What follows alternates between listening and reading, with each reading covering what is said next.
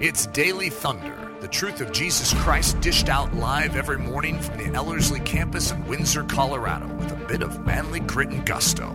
Find out more at live.ellerslie.com. Now, here's Nathan Johnson.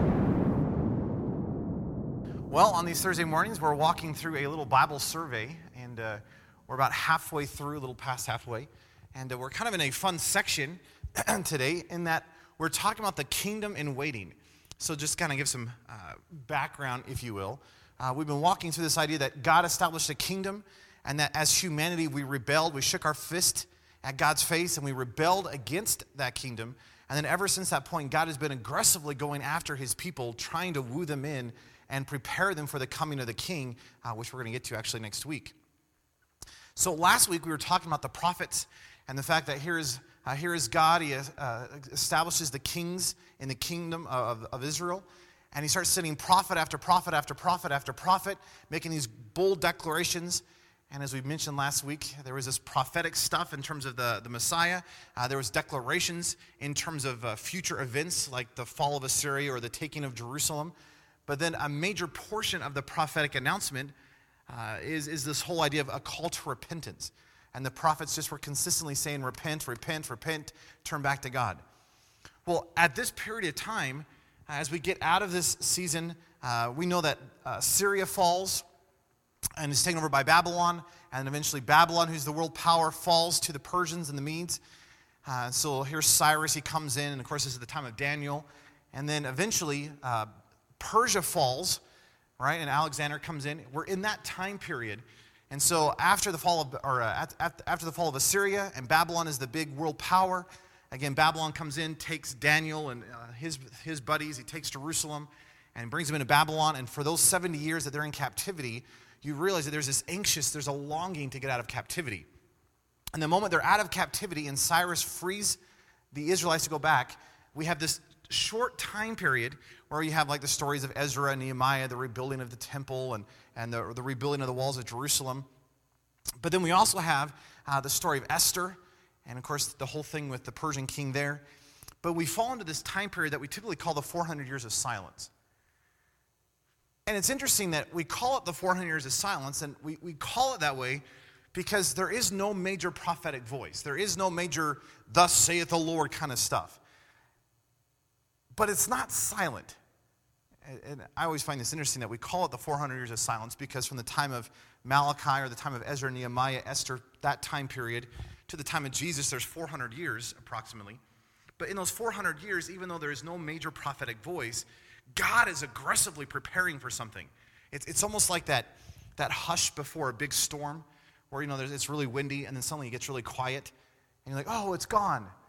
And then there's even a greater wave. It's almost like that kind of a tone where there is 400 years of quote-unquote silence, and again, no prophetic voices, and yet it's not a silent period. It's actually a preparation period. So what I want to do this morning is just kind of walk through. I want to talk through 4 key people or events that took place during these 400 years of silence. Now again, we don't have much in Scripture about this time period. The end of the Old Testament ends with the whole stories of Ezra, Nehemiah, and Esther. Chronologically, at least, they end in that period of time. We have Malachi or Malachi, the Italian prophet. He's not really Italian, but it just sounds fun, right? So we have Malachi, who's this kind of the final prophet before this time period. And we really don't have much going on in those 400 years in terms of Scripture. As you come into the New Testament, specifically the Gospels, you have this, there's tenors, there's these ideas that kind of poke back to the fact that, yes, something happened back there. But in terms of what we have in Scripture, we don't have a lot during this time period. But what happened during this time period is literally setting the stage for the coming of Christ. And so I just want to walk again through these 4 people or these 4 events, which I think will help us understand the coming of the King even better as we get into it next week. Number 1, I'm going to call him the Conqueror, which is all about Alexander the Great. Alexander the Great was absolutely brilliant in terms of military strategy. He's ranked up there and probably one of the top military guys of all time. Of course, you have guys like Napoleon as well. But Alexander the Great, he's this young man. He walks in, he takes over the kingdom of his father in Greece. He literally goes into the known world and literally conquers the entire known world, stretches the boundaries further than it's ever been stretched. And of course, the audacity of this man is absolutely insane. One of my favorite stories, perhaps, of Alexander the Great is Alexander the Great comes into this pagan nation, and they're surrounding the nation, and basically he sends an emissary in and says, surrender. And the man says, why would we surrender? We have never fallen to any enemy. And Alexander the Great says, because I can take you. And the man says, no one's ever taken us. So Alexander the Great looks at one of his generals and says, send the men. And there was this cliff right outside the city, and his men just, with calm, just started walking right off the cliff to their deaths, one after another, after another. And after about 20 or so people, the man in the citadel says, stop, we'll surrender. Realizing that if Alexander the Great's men were so willing to just bravely die at the command of Alexander, they're not going to stop, taking the city in a sense. So, Alexander he was audacious. He was arrogant. And yet what happened because of Alexander the Great was a brilliant, in my mind, so brilliant of God for what he was doing to set the stage for Jesus Christ. Because of Alexander the Great, and here's Alexander the Greek coming into the known world and conquering the entire known world and stretching its boundaries even further, one of the big things that Alexander brought is what we would typically call Hellenism, which was this idea of causing the known world to really take on Greek influence and language. So here's Alexander the Great. He would come and conquer this place, and the moment he conquered him, he would say, great, now you have to learn Greek, because that is our language, and because we're in charge of you, you have to know this thing. So Greek became the world language of the day, and Greek was basically let me say it this way, every place had their original language, but Greek was the commerce language of that day. So just like in our world today, English, for better or for worse, is the commerce language. So if you're going to do business, most people learn English. Why? Because that's the major commerce language of our world. So in other countries, right, they're learning English besides their original language. Why? Well, because it's the commerce language. It's that kind of an idea. And I don't know if you recognize how brilliant that is, but during the height of Hellenism, God brings the Messiah on the stage. And you're like, well, why would that be significant? Well, it's significant because here's the disciples. They know Greek, and they know Hebrew and Aramaic and all that kind of stuff too. But the moment that Jesus rises from the dead and he ascends into heaven, and he says, go and proclaim the news, do you realize that the world was set up for that? That they could literally march into any place in the entire known world, literally go into the street corner, proclaim Jesus in Greek, and everyone would know what they're saying. It was brilliant. And Greek as a language has a lot of depth to it. It's actually a really profound language, and the language is not only a thick language, but it's also a picturesque language where every word just paints beautiful pictures. And it is the height of all of that time that the New Testament shows up on the stage. I just think that is brilliant for God. That the time when the Greek language, and again, it's a very picturesque language, it's a very deep language, comes on the scene, that is the time when Jesus Christ comes on the scene. I just think that's beautiful. And it's all because of Alexander the Great. And again, he's a pagan guy that God is using for his purpose in his plan. The second group I just want to talk about really quick is what I'm going to call the defenders, which would be like the Maccabees, the Pharisees, and the Sadducees. Apparently anything that ends with double E's and an S, anyway, that group. And we don't have time to get into all of this, but during the time of Ezra and Nehemiah, at the end of the Babylonian captivity, and Ezra and Nehemiah are reestablishing the whole Jerusalem thing, it's interesting, one of the passions that Ezra had is coming back to the authority of the Word. And what came out of that whole season of the Ezra and Nehemiah thing was this group who were zealously defending the Word of God. And over the course of those 400 years, this group, known as the Pharisees and the Sadducees, rose up as people who were greatly coming back to the Word of God, saying, hey, we need to live according to this thing. Now, the problem they had was the fact that it was not motivated out of love. It was not motivated out of any sort of depth of spirituality. It was motivated out of legalism and trying to cross every T and dot every I. And so what happened is by the time you got to the time of Jesus, you had this group of people who were so obsessed with the law that they missed the whole meaning of the law. For example, Jesus went up to the Pharisees and he said this great statement. He says, you tithe mint, and you tithe, you take these herbs and you tithe on the herbs. But you've forgotten the most important aspects of the law, which is mercy and love and grace.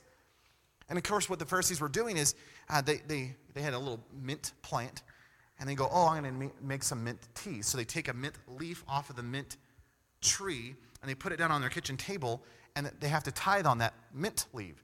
And so they would cut that mint leaf into 10 little sections. Why? So they could take one of those sections and tithe that section down to the temple or down to the synagogue. And so they would tithe on the mint leaf. In other words, what Jesus is saying is, hey, you become so obsessed with the nitty-gritty aspects of the law that you actually forget the whole point of the law, which was mercy and love and righteousness. So it's not that their original place was wrong, because, hey, they had a good heart. They wanted to defend the word of God. They wanted religious, they wanted a fervor to come back. They wanted a purity in terms of the word, which I think that's really good. That's what I want. And yet they became so focused on how are we going to measure this? And of course, they took the law and they made 600 and, remember what it is, 630? I forgot the number, but 600 and something oral traditions based on the law. So here's what the law says. Well, what does that mean? Well, we're going to have 630 traditions. For example, the law says, do not work on the Sabbath. Amen. But what does that mean? And so the Pharisee says, well, oral tradition. It means you can only walk this far. So if you walk one step beyond that, you're doing work. But obviously you have to walk somewhere. So we have to give some allowance for walking. You cannot go to the well and get water out of the well. Why? Because if you take your bucket and go down to the well and you tie a rope onto the bucket, that's work. Oh, I forgot water. It's a Sabbath day. What do I do? Well, I can't go to the well and tie a rope onto the bucket, because that's breaking the law. But it is okay for a woman on the Sabbath to tie her garter. So if I forgot to draw my water, I can go down to the well. This is the stupidest thing. They can go down to the well and tie a woman's garter to the bucket and lower the bucket down into the well so they can get water. That's permissible. Well, why? Well, because that's not breaking the oral law. Isn't this stupid? So we have the law, and again, I think the desire of the Pharisees and the Sadducees was good, but they went berserko. Even to this day, do you know that the high Orthodox Jews in Israel still live this way? They have all these laws to say, okay, what does this mean? How do we apply that? The very first time I was in Israel, we were in this really nice hotel in Jerusalem, and about halfway through the time we were there about 5 days. About halfway through the time, there was this, I don't know, there's something going on in the hallway. It was like a dead animal. It was such a horrible stench. It was so bad. And we went up to the hotel. People were, we don't know what's going on, but there must be something wrong in this hallway. Come to find out what it was is that, this particular hotel, a lot of the Jews during the Sabbath days, instead of, doing all the Sabbath stuff at home, will just go to a hotel. And the reason is then you don't have to cook the food, and you don't have to do all the, you don't have to make your house religiously appropriate. You can just go to a hotel. And the hotel will serve you the right food and all this kind of stuff. And of course, they have the Shabbat elevator, which means you get in, and pushing a button on the elevator is work. So you don't push buttons. It stops at every floor on Shabbat. So on Shabbat, you don't ever get in the Shabbat elevator because it takes you forever to get everywhere, right? Because it'll stop and open the doors so you don't have to push the button. But what we found out is in that hallway, that's where some of these Orthodox Jews were living, and they considered it work to flush a toilet. And so what they would do is they would be there all weekend, and they would use the bathroom, but they would never flush the toilet. Why? Because that's work. Now, I don't know who cleaned up these rooms afterwards. It'd be horrible. But do you realize how insane some of this stuff is? Even to this day, I was talking to this Christian who lived in Israel, and she says, I have a good Jewish friend, and on the holidays, you cannot have yeast in the house. So you usually have to clean out the yeast of the house, right? Because that's the tradition. That's the law. But instead of getting rid of the yeast, she will get a call from her Jewish friend that says, hey, I've got some yeast. I've got about this much yeast. Could I sell it to you for $1? And she says, sure, I would love to buy that much yeast for $1. Now, do they ever exchange money? No. Do they ever exchange yeast? No. But because it's no longer the Jew's yeast, she can keep it in the house because it's not her yeast. Isn't this dumb? And then after the holiday, she'll call up her friend and say, hey, I need about this much yeast. Can I buy it from you for $1? And she's like, yeah, sure. Now, that is insane. Personally, I think that's insane. So again, the whole point of this is that it's during these 400 years that the Pharisees and the Sadducees rose up. And again, I think they started with a pure motive. with a desire of, hey, I want to go after God. I want to have a religious purity. I want to come back to the authority of the word. But what happened during those 400 years is it was setting the stage for the time that Jesus showed up. And here's Jesus. He's now encountering this group of people who are so fanatical about the law that they missed the whole point of the law, according to Jesus. So that was happening during these 400 years, as well as this group called the Maccabees, who, and I'll let you study it out. But basically, there's a big Maccabean revolt. They went in, they cleaned out the temple and all this kind of stuff, which is where we get Hanukkah. The celebration of Hanukkah came during this same time. And it's interesting, there's several passages in the New Testament that reference this festival of lights, Hanukkah. And Jesus actually was participating in Hanukkah, which is kind of a fun idea. So during these 400 years, again, we had this group called the Defenders. We had this guy, who I'm going to call, number 3, the megalomaniac, which is such a great term. A megalomaniac, I've never heard that term before until this last time I was in Israel. But we were talking about Herod the Great. And during these 400 years, Herod the Great came on the scene, and he became the prominent figure in Israel. And several scholars have coined him with the term, he was a megalomaniac. In other words, a megalomaniac is a narcissist on steroids, if you will, if that's even possible. So I'm calling it a narcissism mixed with bigger and better. So here's Herod the Great.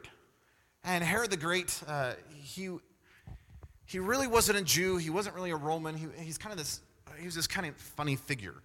And he decides that he would love to kind of control Israel.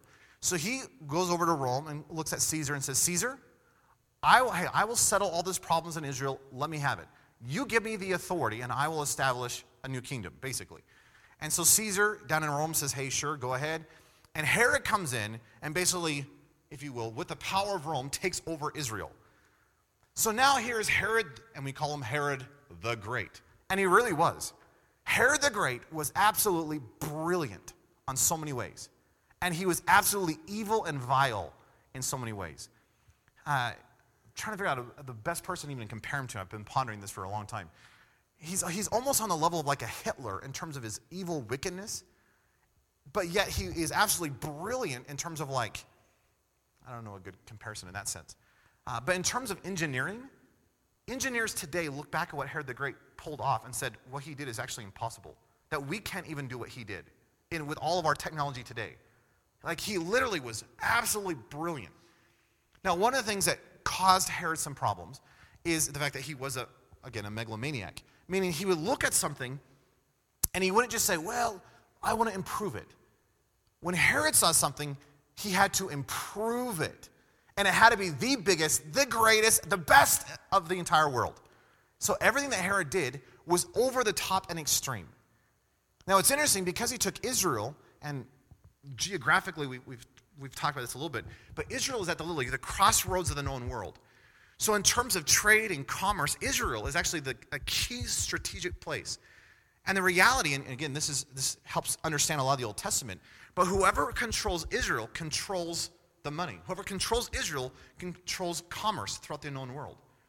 So the reason why there's so many battles in the Old Testament is because they're going after the trade routes. Why did Solomon become so rich and wealthy?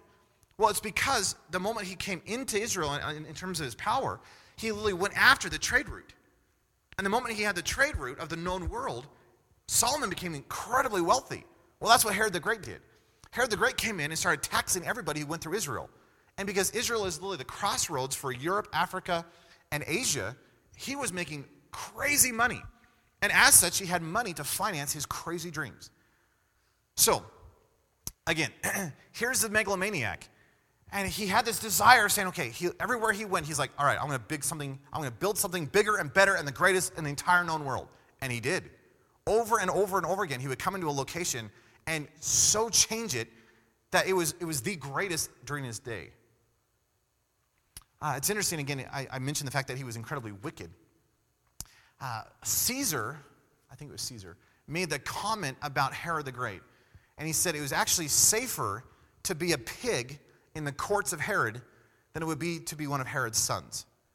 In other words, Herod was so threatened by everybody. Herod had this, again, he was a narcissist in that sense, but he had such a control, he was a control freak, and because of such, anything that threatened his control and his authority, he would kill.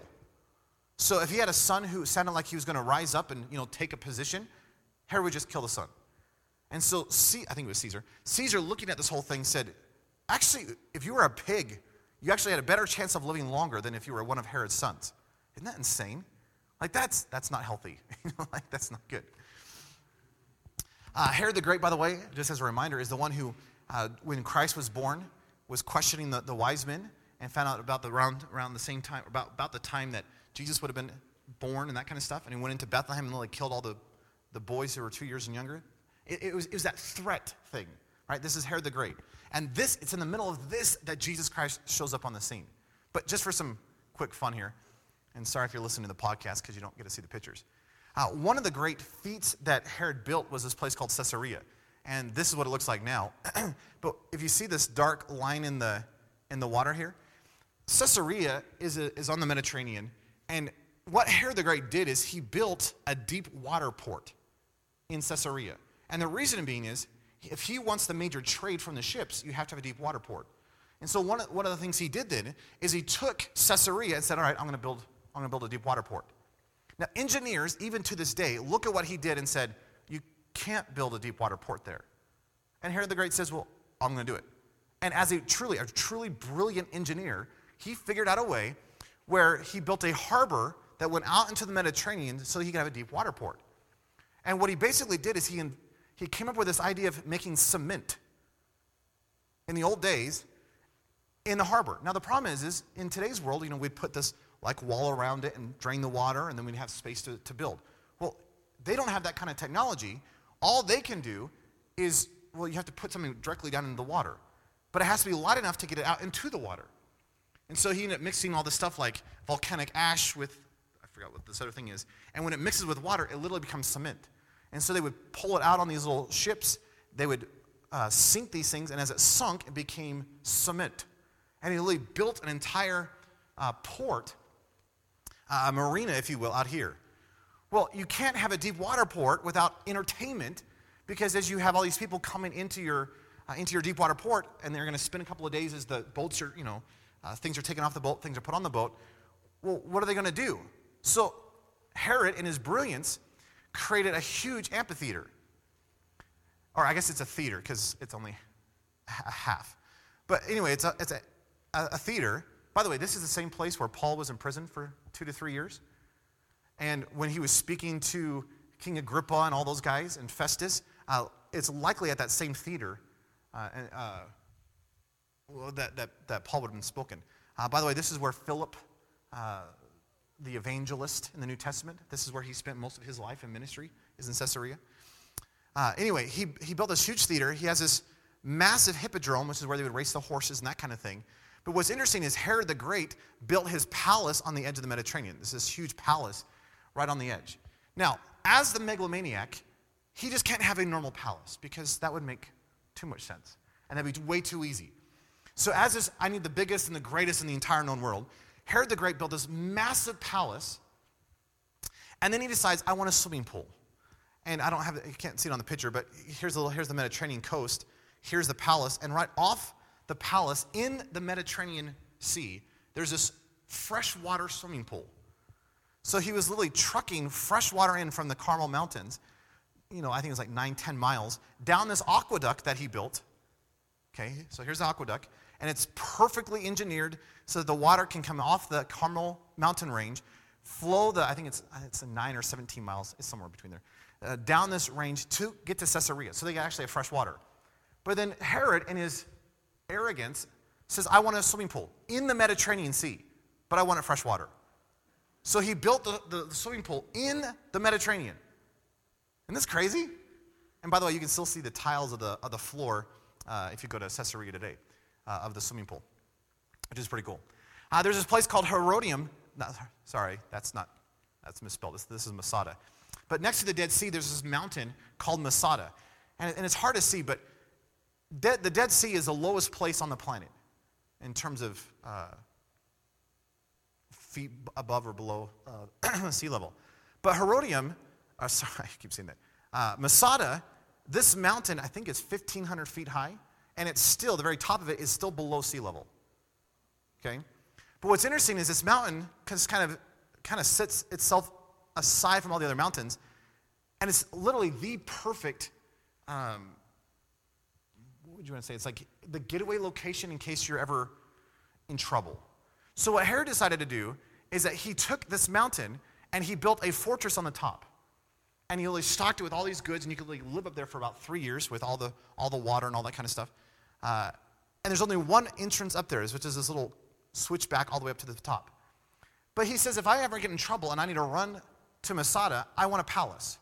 So what he does, this is what it looks like, is down the cliff face of Masada, he builds a 3-tier palace down the edge of it. And that way, if he ever has to escape to Masada, he at least can have this grand palace that's set aside from the rest of the troops. Again, it's this whole megalomaniac thing. And then he has Herodium, which he decides saying, well, I want to have a good burial plot. By the way, there's a ton of locations throughout Israel that Herod built, like the temple and all this kind of stuff. But Herodium is interesting. He wanted this burial plot, but he wanted to commemorate the fact that earlier on in his life, his mother was in this chariot. The chariot flips. She almost dies. And he wanted to commemorate the fact of that location because obviously the gods protected her. So what he did is he says, well, I don't want to just be buried in the ground. I want a mountain. So he literally moves a mountain to the location where his mother's chariot flips so that he could have a burial plot. So this mountain right here is actually not a real mountain. It is a brought over mountain. Herod literally moved a mountain so he could have a burial plot. By the way, it's an interesting thought that when Jesus talks about the fact that if you have the faith as small as a grain of mustard seed, that doesn't sound right. Anyway, you know what I'm talking about. As small as a mustard seed. I guess grain and seed is a duplicate. So if you have faith the size of a mustard seed, that sounds far better. You can look at this mountain and say, move from here to there, and it will move. Do you know what was actually, if you actually look at where he was actually saying that, do you know what was in the background? This. And it's interesting that what they would have been seeing is Herodium going, well, we know that Herod did that with all these slaves. And yet in the background of what Jesus is saying is, hey, if you just have the faith as small as a mustard seed, you could just say to the mountain, move to here to there, and it will move. Isn't that interesting? Just an interesting insight. So you have Herod then, Herod the Great, who is literally during this time of the 400 years of silence, that is setting the stage for the time of Jesus. So again, all of the corruption and all of the twistedness and all of the vileness and all of the wickedness that Herod had. In fact, one of the things that Herod said on his deathbed is he says, when I die, I want you to go across the land of Israel and kill all these people. He had a whole list. And the reason is I want someone to mourn on the day that I die. And I know that they're not going to mourn. So the way I'm going to force them to mourn is I'm going to really kill a whole portion of Israel so that there will be wailing in Israel over my death. I mean, this man was wicked, wicked, wicked. And this is what Jesus was birthed into. So think about this. Here's these 400 years of silence, quote unquote. And of course, God is preparing the stage for the coming of the king. And we have all this stuff happening. Of course, we have the Hellenism with Alexander the Great. We have the defenders, the whole Maccabees, the Pharisees, and the Sadducees. And we have this megalomaniac, Herod the Great.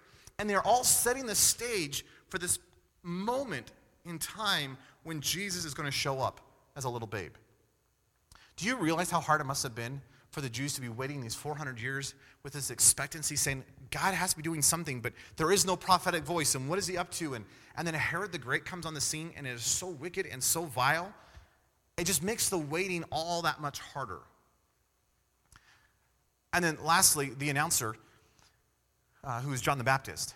You realize John the Baptist is the bridge from the Old Testament to the New Testament. Jesus says that John the Baptist was the greatest the Old Testament could have produced.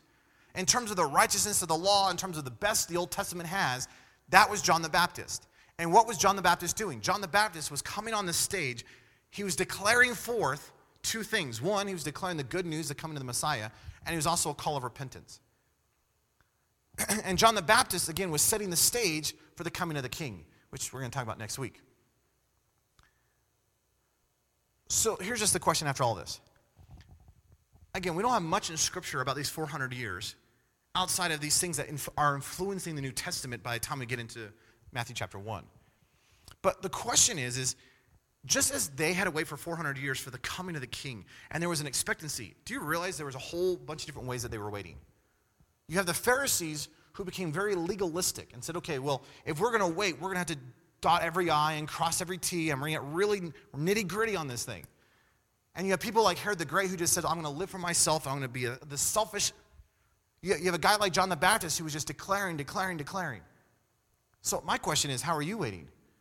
Because we have the king, and yet but we are waiting for the return of the king. And you realize that we are in a season that may even feel silent. So my question is, how are we living in light of the fact that we know the king? How are we living in light of the fact of all this? And if I could just give you a proposal, if you have your Bibles, Luke chapter 2, it's interesting. I love what Luke includes. Luke is the only gospel that includes this. But Luke is talking about the fact that here's Jesus, he is born.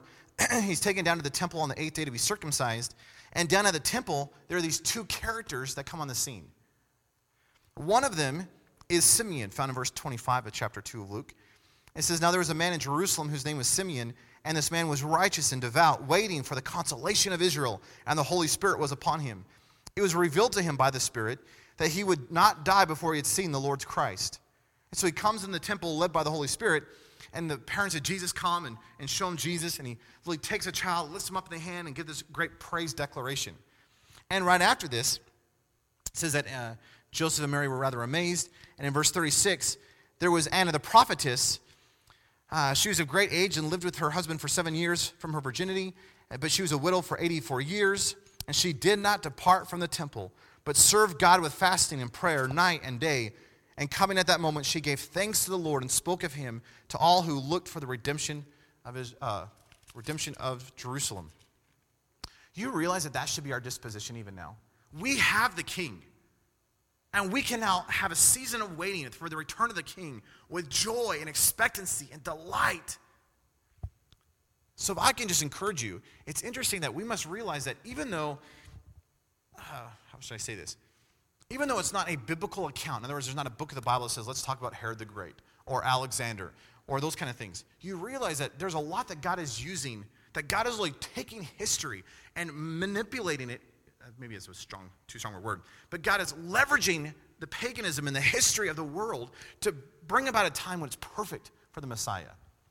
The fact that the Persians stood up right before Alexander the Great is brilliant because the Persians invented crucifixion, but the Romans perfected it. And it's at the height of crucifixion that Jesus comes on the stage.